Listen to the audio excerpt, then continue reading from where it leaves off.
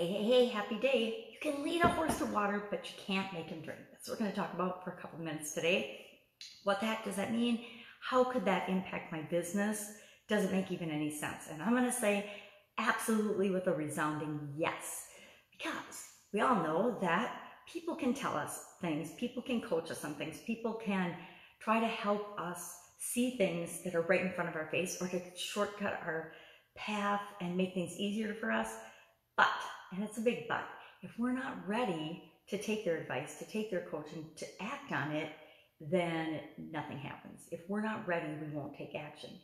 This expression, this idiom, has been around since the 12th century. So for hundreds and hundreds of years, we have, as human beings, been exposed to this expression. And it comes from the time when, of course, all travel over a long distance was done by horseback. And you, after a long day of travel in the, I don't know, back to the castle or whatever, your horse might be really, really tired and exhausted. And you could lead it to a cold, cool stream, but it doesn't mean it would drink. Sometimes horses, like humans, get stubborn and they drink when they're ready. And I think that's true of us as well. Not only us as owners, but our employees and partners, people that we work with, and our customers as well.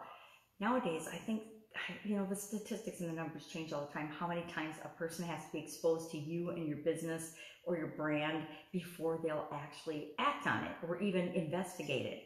Well, that is kind of an example of leading a horse to water, but you can't make them drink.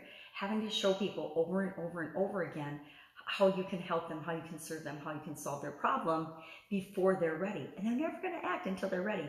You can, answer their objectives, you can answer their questions till you turn blue in the face, but until you click on and find what's in it for them and it clicks for them, the key is it clicks for them, nothing's going to happen. They're not going to buy your product or service. They're not going to take action.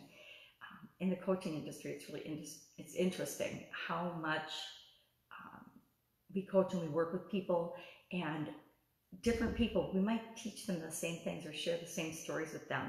And one person will act on it immediately because they're already ready. And other people will go through, years and years of the same information and coaching and training and not act on it at all. They just won't do anything, and they'll spend tens of thousands, if not $100,000 on a program, and they choose not to act or do anything with it. Well, why is that? Because you can lead a horse to water, but you can't make them drink.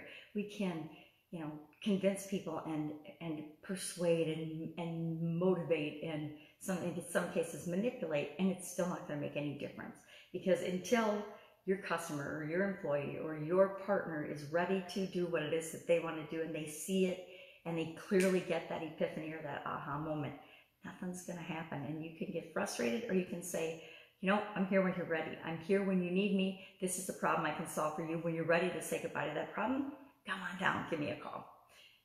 So think of ways that, number one, you might be being led to water and not drinking.